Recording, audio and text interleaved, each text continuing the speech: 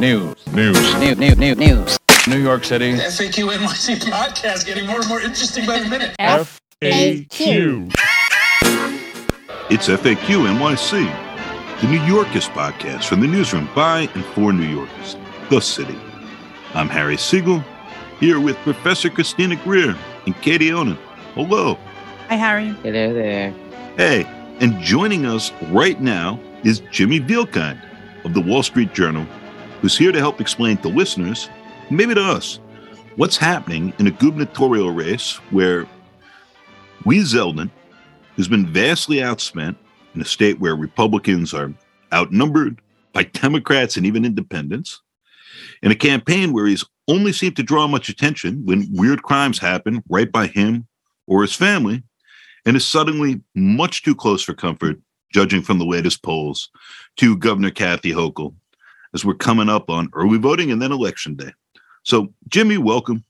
Last year, New Jersey's Democratic governor, Phil Murphy, held on by like 1 point in a race nobody paid any attention to because polling had him up by like 10 points right up to the election. Could New York really be on the verge of electing a new Republican to statewide office for the first time since George Pataki beat Mario Cuomo in 1994 when I was too young to legally smoke? Like, where are we at here? Well, yeah, in 1994, before the days of podcasts. It's difficult to say, and there have been several public polls that have been taken in this race, including two that were released this last week, which sort of painted pretty different pictures. Siena College Research Institute came out with a survey on Tuesday, which showed Hochul with an 11-point lead. That's down from the 17 points she had previously had in the Siena surveys, so it did show some momentum for Zeldin. But the eye popper was a Quinnipiac poll, which showed that Hochul was leading just by 4 points. It's a weird era of politics. I kind of stopped predicting electoral outcomes when I correctly forecast that Hillary Clinton would beat Jeb Bush in 2016. Anything could happen. And I've done a little bit of reporting about just exactly what Zeldin's doing, and one of the tactics that is helping to boost his campaign. And it's perhaps a little counterintuitive, Harry, given the demographic trends you outlined, but the path to Lee Zeldin's victory may in fact lie in New York City. Of course, the five boroughs have about 43% of the state of New York's population, but they generally only account for about 30% of the vote in gubernatorial elections. I ran the numbers. I think it was almost 30 on the nose in 2018 and a little less than that in 2014. For a Republican to have a chance of winning in the state, they have to get at least 30%. Any point is better, 30 to 35% in the five boroughs of the city. They have to be ahead by about 10 or 15 points in the suburbs. That's Long Island, Rockland, Westchester, and then run up the score in upstate New York. We have to have like a 60-40 margin. So that Quinnipiac poll was so striking because it put Lee Zeldin's support in the five boroughs at 37%, which is light years ahead of what the last two Republican gubernatorial candidates received. And it's also out of whack with what other surveys have showed. So I'll be focusing on that. I think a lot of people will focus on it. And clearly, Zeldin's campaign has placed a renewed focus on getting out the city vote. And of course, that doesn't mean, trying to knock on doors and be at subway stops on the Upper West Side. It means going to the outer boroughs. It means, unabashed ethnic politics. All the things that we have seen elect Republicans in New York City. It wasn't that long ago that New York had a Republican mayor, and then it had a Republican / independent / Democrat, but before he was a Democrat mayor, this guy Bloomberg. So all the same guy. So the city has a very cool slider up that you can see. Just go to what is Lee Zeldin's path to victory. That basically just takes earlier turnouts, like say the 2020 presidential election, and then you can tweak those to say if this many Biden voters don't support Hochul, or vote for Zeldin, how much does he need to win? And sort of using that, do the rough math, Jimmy, you were just talking about where he needs to pull support off. Kathy Hochul is significantly outspent and out fundraised Zeldin. There is this advantage for Democrats who now have supermajorities in both houses of the legislature, controlled things for quite a long time. Like, what accounts for these signs in some of the polling, at least, of real tightening and like the prospect of a race that, if it's not a tremendous upset, could easily be, single digits, it appears. And obviously we'll see. I think it's two things, Harry, that are related. First, politics is tidal. The polity is tidal. It moves one way, it moves the other way. And the signs nationally are that this is going to be a year that favors Republicans. Obviously, going back to 19 dickety-doo, you have the opposite party of the president usually does well in the first midterm election after that president's elected. So that would be the Republicans, with Democrats controlling the White House and Congress. We see that inflation continues to rise to record levels. We see the price of gas is starting to tick up. And all that leads to sort of a formless dissatisfaction where voters are just frustrated. Their lives are not great, and they want to throw some bum out. And if the bums currently in power are Democrats, they're the bums who get thrown out. So one of the key measures that I know some of the more astute politicians, and I've been taught to always look for, is the right track, wrong track, right direction, wrong track question in the polls. And I just pulled up Siena. They have New York State likely voters at 52% in the wrong direction and 39% on the right track. So voters aren't delighted. They're not delighted with their current situation. And when you have an incumbent governor for whom the core of the campaign message is keep things going, I'm doing fine, and I'm going to keep going on the same course, you might be more receptive to a message that promises change. And now the second point is that Lee Zeldin has grabbed some specific issues that seem to be resonating. He's talked about crime. He's talked about and tapped into, even though the statistics show in varying areas different things that are happening with crime, there's a perception that crime is up. And every time there is a random attack, earlier this week, we saw a 48-year-old man get pushed in front of a subway car in Jackson Heights. This is no Republican readout. Jackson Heights, Queens, probably the most diverse square few miles in the United States. And Zeldin's there the next day. He's talking about how crime is out of control. He's talking about his proposal to roll back some of the criminal justice changes that were enacted by Democrats in 2019 and have already been retailored and reprimped and paired in various ways. And to fire Alvin Bragg on day one, right? Which is the first Black Manhattan district attorney who just got elected himself. Yeah, why is Alvin Bragg different than the other prosecutors? I don't know. Anyway, yeah, he has these specific proposals on crime that seem to that he has been remarkably on message and consistent about for more than a year. And then he has another few issues that are specifically targeted to the New York City suburbs and the outer boroughs. He's against congestion pricing.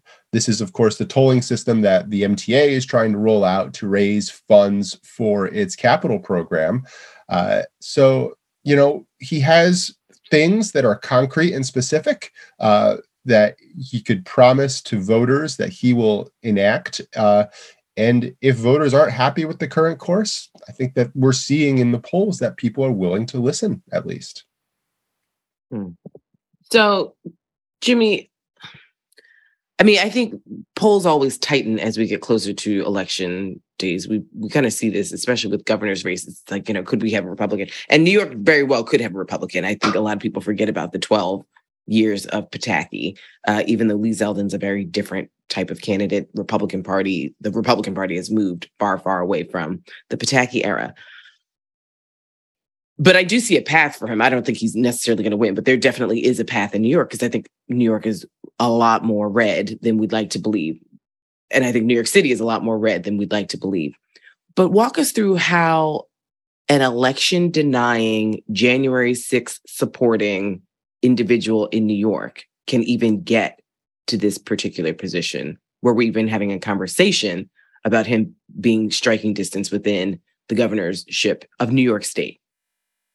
Well, his bet is clearly that New Yorkers are not focused on his support for Donald Trump, are not focused on the fact that Trump endorsed him and that he had some text conversations with Mark Meadows, Trump's former chief of staff, after the 2020 election. It's almost like it's priced in. It's known. He's a Trump guy. He's not shy about it. He's not doing this kind of awkward dance that we've seen from Republicans in New York who feel that they need to walk a line to appeal to independent and some moderate Democratic voters, but also keep the Trump support in the base. And the other issue that the Hochul campaign has really intensely focused on is Zeldin's opposition to abortion rights. At one point, Zeldin said that he would appoint a pro-life health commissioner. He since sort of walked that back. He tries to, or I shouldn't say he tries to, he has responded to this attack by saying, look, the law in New York is the law. Abortion is legal with strong protections in statute in this state. And there's nothing I'm really going to be able to do as governor to change that. And I'm not going to try to change that. So again, voters going into this final sprint before the election are sort of tugged by two competing things. Will the issues of crime and the economy be foremost in their mind?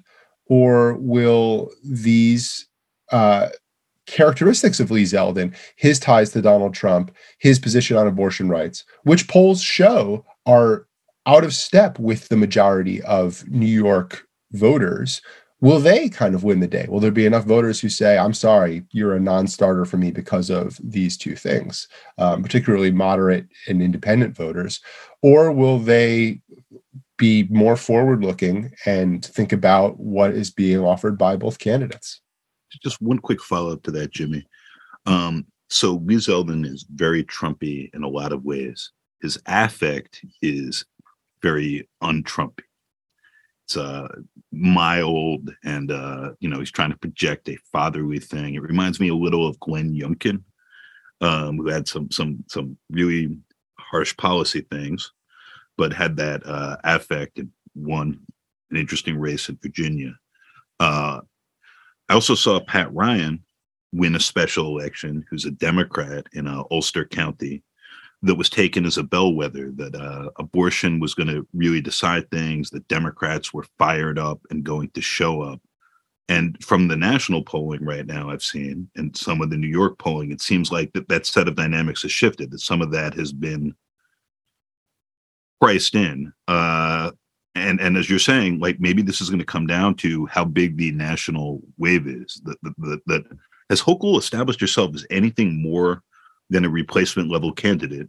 And in some ways, same question for Zeldin in this race where we've had no debates and limited engagement.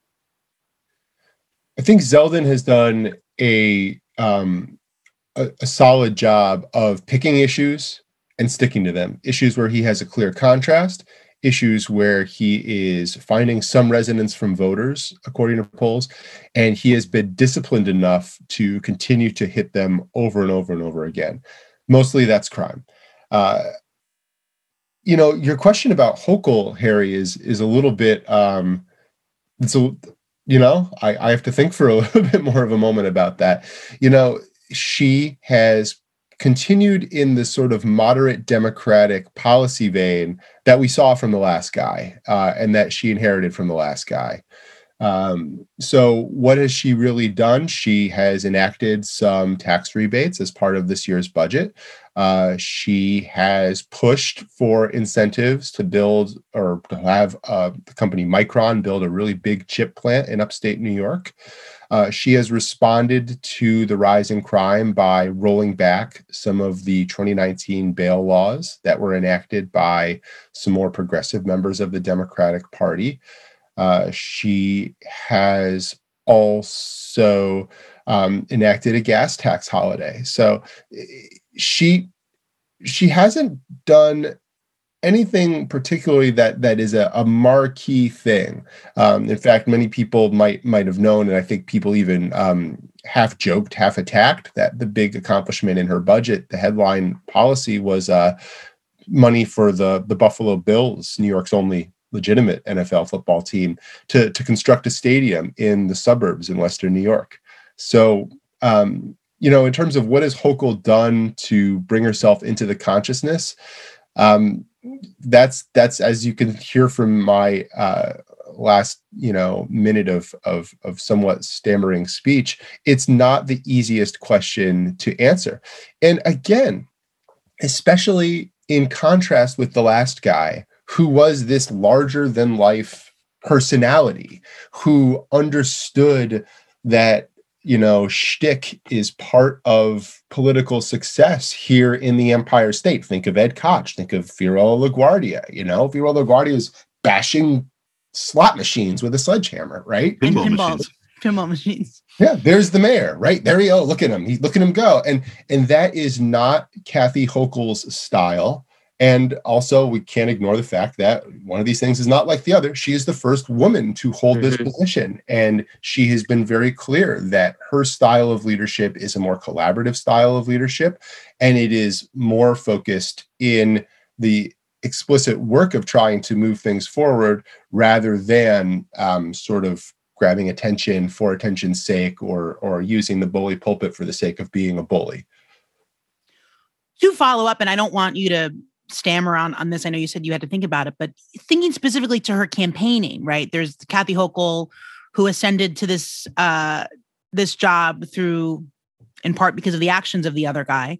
But what is it, do you think about her campaign that you think maybe she hasn't connected with voters?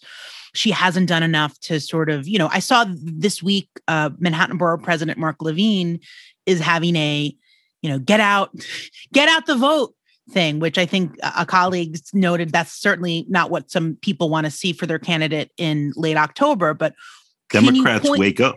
Yeah, Democrats wake up. That's not what Democrats, right? That's not what some people will want to see. So if you can point to specifics about, why she hasn't maybe been able to distinguish herself in this campaign as not just, I'm not the other guy. Well, so you have to consider the wellspring from when she came. She's from Buffalo. It's not the state's population center. It is not the locus of political power in this state in either the Democratic or the Republican parties. So if you think of what are the big Democratic bastions in the state of New York, it's pretty clear. It's Brooklyn. It's certain parts of Queens. We have Black neighborhoods in Eastern and Southern Queens. And it's more progressive areas of Manhattan. As well as the Bronx. So here is a governor. She's not of any of these areas. Her time delivering for these areas has been limited. She has been governor for a little bit over a year. When you compare that to many other candidates who, in many instances, I even think in most instances, come up through one of these Democratic power centers, they become the favorite daughter or the favorite son of these. She lacks that. I'm sure she's going to do very well in Buffalo. But that, by the unfortunate population trends of the state, more people have decided that they would rather live in Williamsburg than in Buffalo. So I think that's part of it. I think that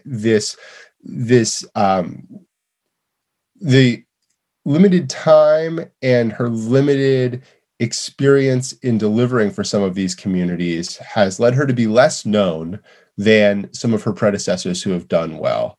Now, she did really well in her Democratic primary. She trounced her opponent, Jumaane Williams, the New York City public advocate, who does come from Brooklyn, who does come up through that machine.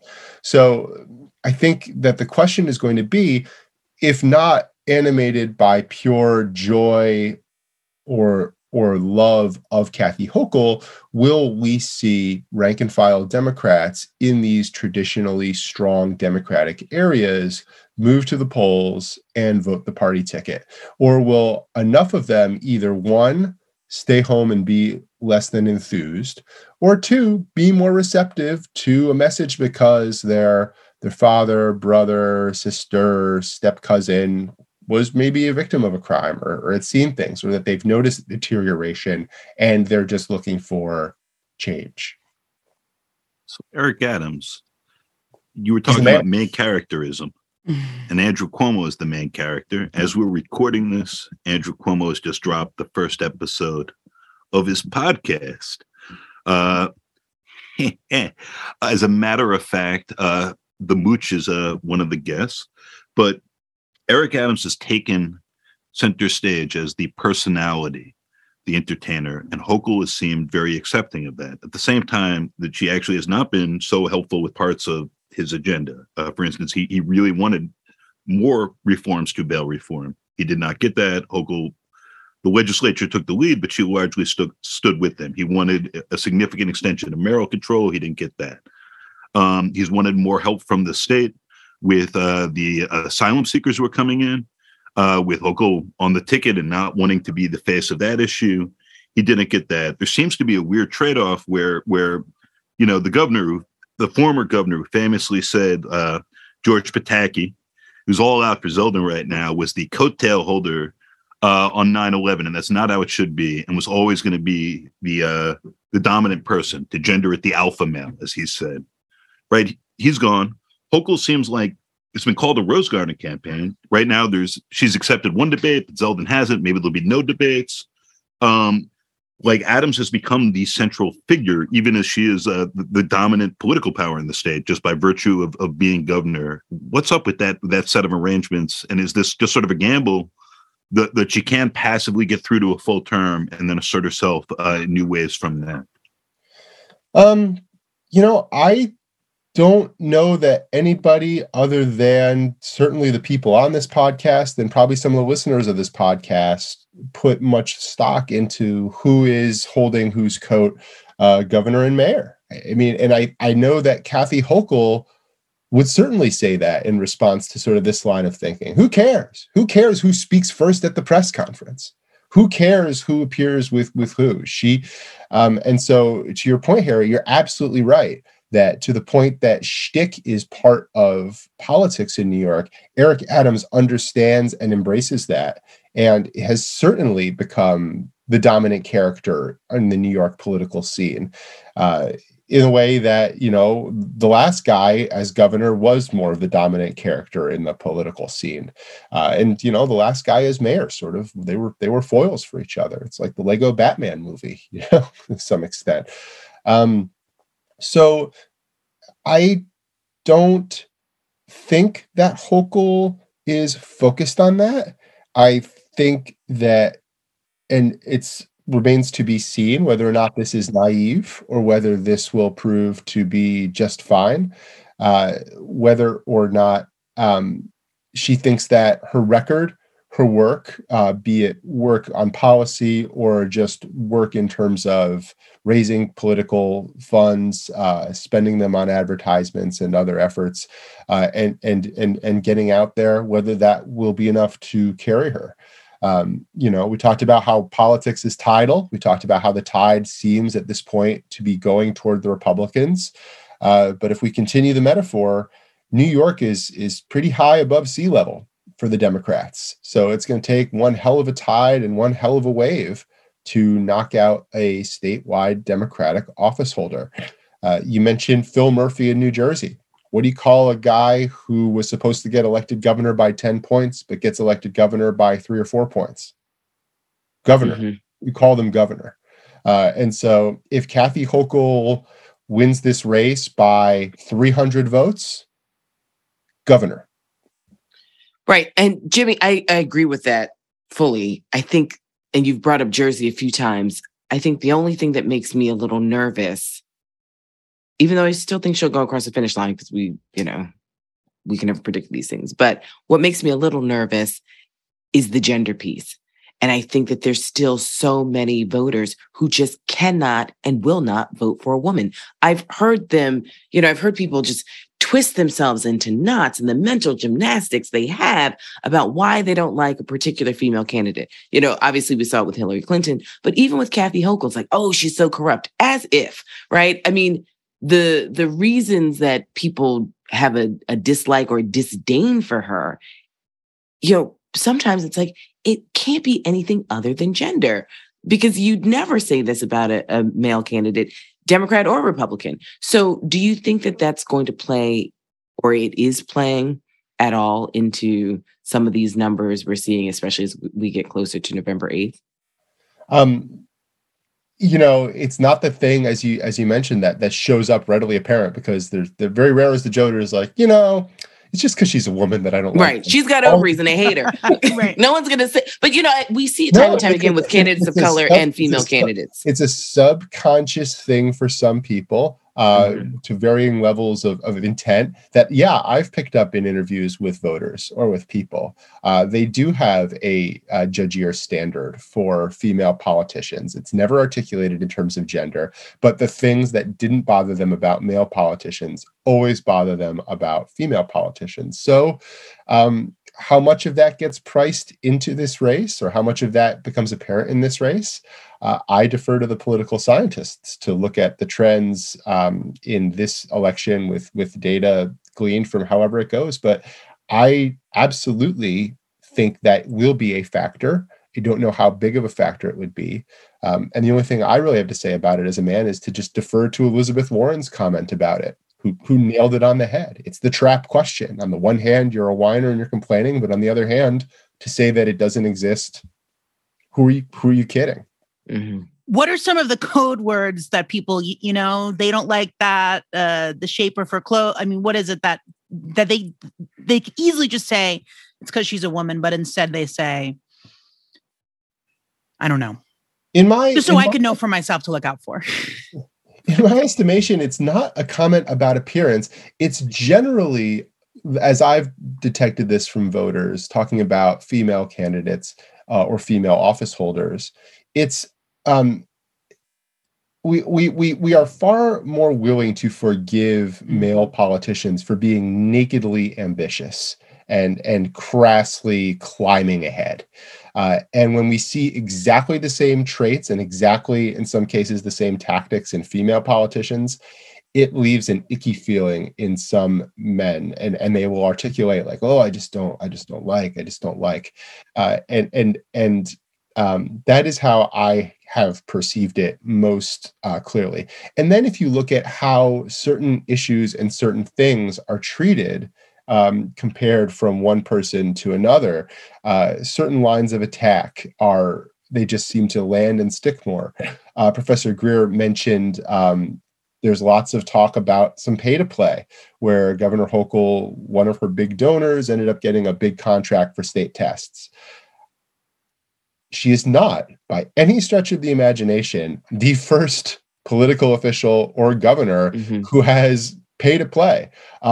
Maybe we'll remember that the last guy's surrogate brother was indicted in a pay-to-play scandal and convicted in a pay-to-play scandal.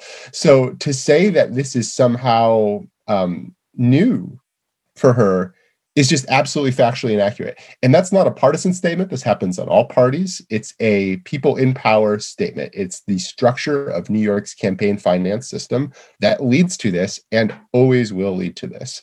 So when you're weighting that more heavily, perhaps, than you would be weighting it were male politician, again, you're not going to say, well, I'm more concerned about this pay to play because she's a woman. I think that is how it shows up, at least in my conversations with voters. So a lot of the reporting about fairly ordinary corruption with Hochul has actually come out in the Albany Times-Union, and then has been sharpened as a political attack in the New York Post, which is like picked up and reused. They're like calmer or more boring, depending on your perspective, reporting. And the Post's line here has been, in effect, This is the inevitable result of a one-party state. New York has had, Chrissy and I have talked about this a whole number of times, there are many more Democrats than Republicans, but this is not just a blue state. The reality is more complicated. I think some of what's come out with Hochul, both with this with this person who got like the very valuable contract for testing, and their kid ended up as an intern on the campaign, with people like Catherine Garcia, who are high up in the administration, making follow-up calls directly off of fundraisers, stuff like that. Again, I in my view, ordinary corrupt, and like how some of this is done. By the way, there's mild campaign finance reform coming after this election. Do you see any chance of this set of arguments breaking through? Do you see voters really engaging with this race in the limited time remaining, and with maybe one debate coming up next week? Or is this really, as you've been saying, going to just come down to the national picture, whether people are more focused on inflation or abortion, that set of things, and just be a race where many people will turn out, but gets decided without New Yorkers really engaging? It seems to me like it has that feel with time running out. I always struggle with that question about, to what degree are people's stomachs turned by corruption? And I'm using air quotes, or to use Harry's phrase, routine corruption. And as a jaded political reporter, it doesn't do much to my stomach generally when these things happen. My threshold is much, much higher than some of the things that we've seen. But there is some electoral backing that, like, the voters are not focused on this. They do not focus on this. Again, Andrew Cuomo won election while his top aides were convicted at trial that year in 2018. We've seen people under indictment win elections and then subsequently be convicted for the charges of which they were originally accused. So it does not seem to be a motivating factor for voters in this state. That's one of the things that makes New York the Empire State, I suppose. And I just don't know that this time will be different. Asterisks, but for what we just said about the gender dynamics and the subtle ways in which voters either consciously or subconsciously hold people to a standard in this regard.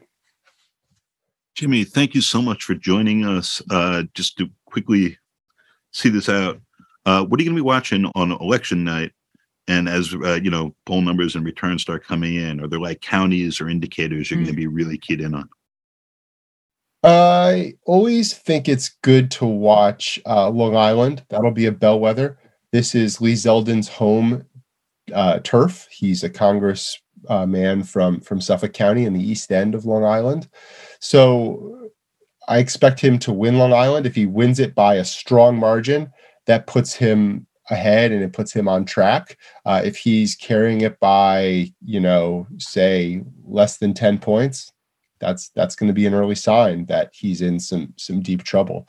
I'm always keen to see Erie County. That's always a good bellwether county. You have the city of Buffalo, and then you have some pretty red suburbs. It's a pretty mixed.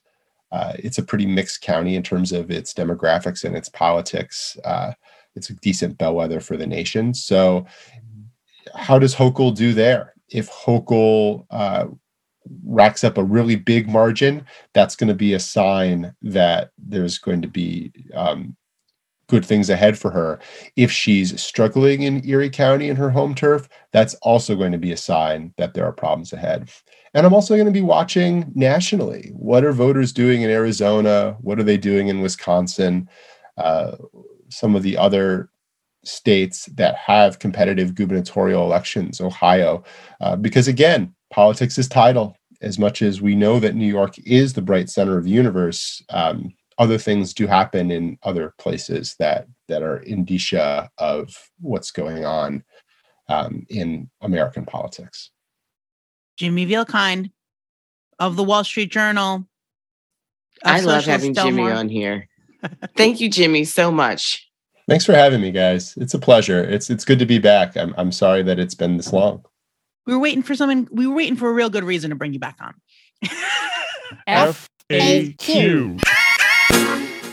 This has been FAQ NYC. We're part of The City, a nonprofit, nonpartisan newsroom dedicated to hard-hitting reporting that serves the people of New York and whose work is freely available to everyone at thecity.nyc and is supported by listeners and readers like you. Go to thecity.nyc/donate if you'd like to pitch in. We're headquartered at NYU's McSilver Institute for Poverty Policy and Research and are a proud member of the Brick House Cooperative of independent journalists, critics, and artists online at thebrick.house. Our hosts this episode were me, Christina Greer, Katie Honan, and Harry Siegel, who's also our executive producer. Our audio engineer is Adam Camara, and a special thank you to our guest, Wall Street Journal reporter Jimmy Vielkind. And thank you, listeners, for joining us and making it this far. Be kind, be cool, and we'll be back with you next week.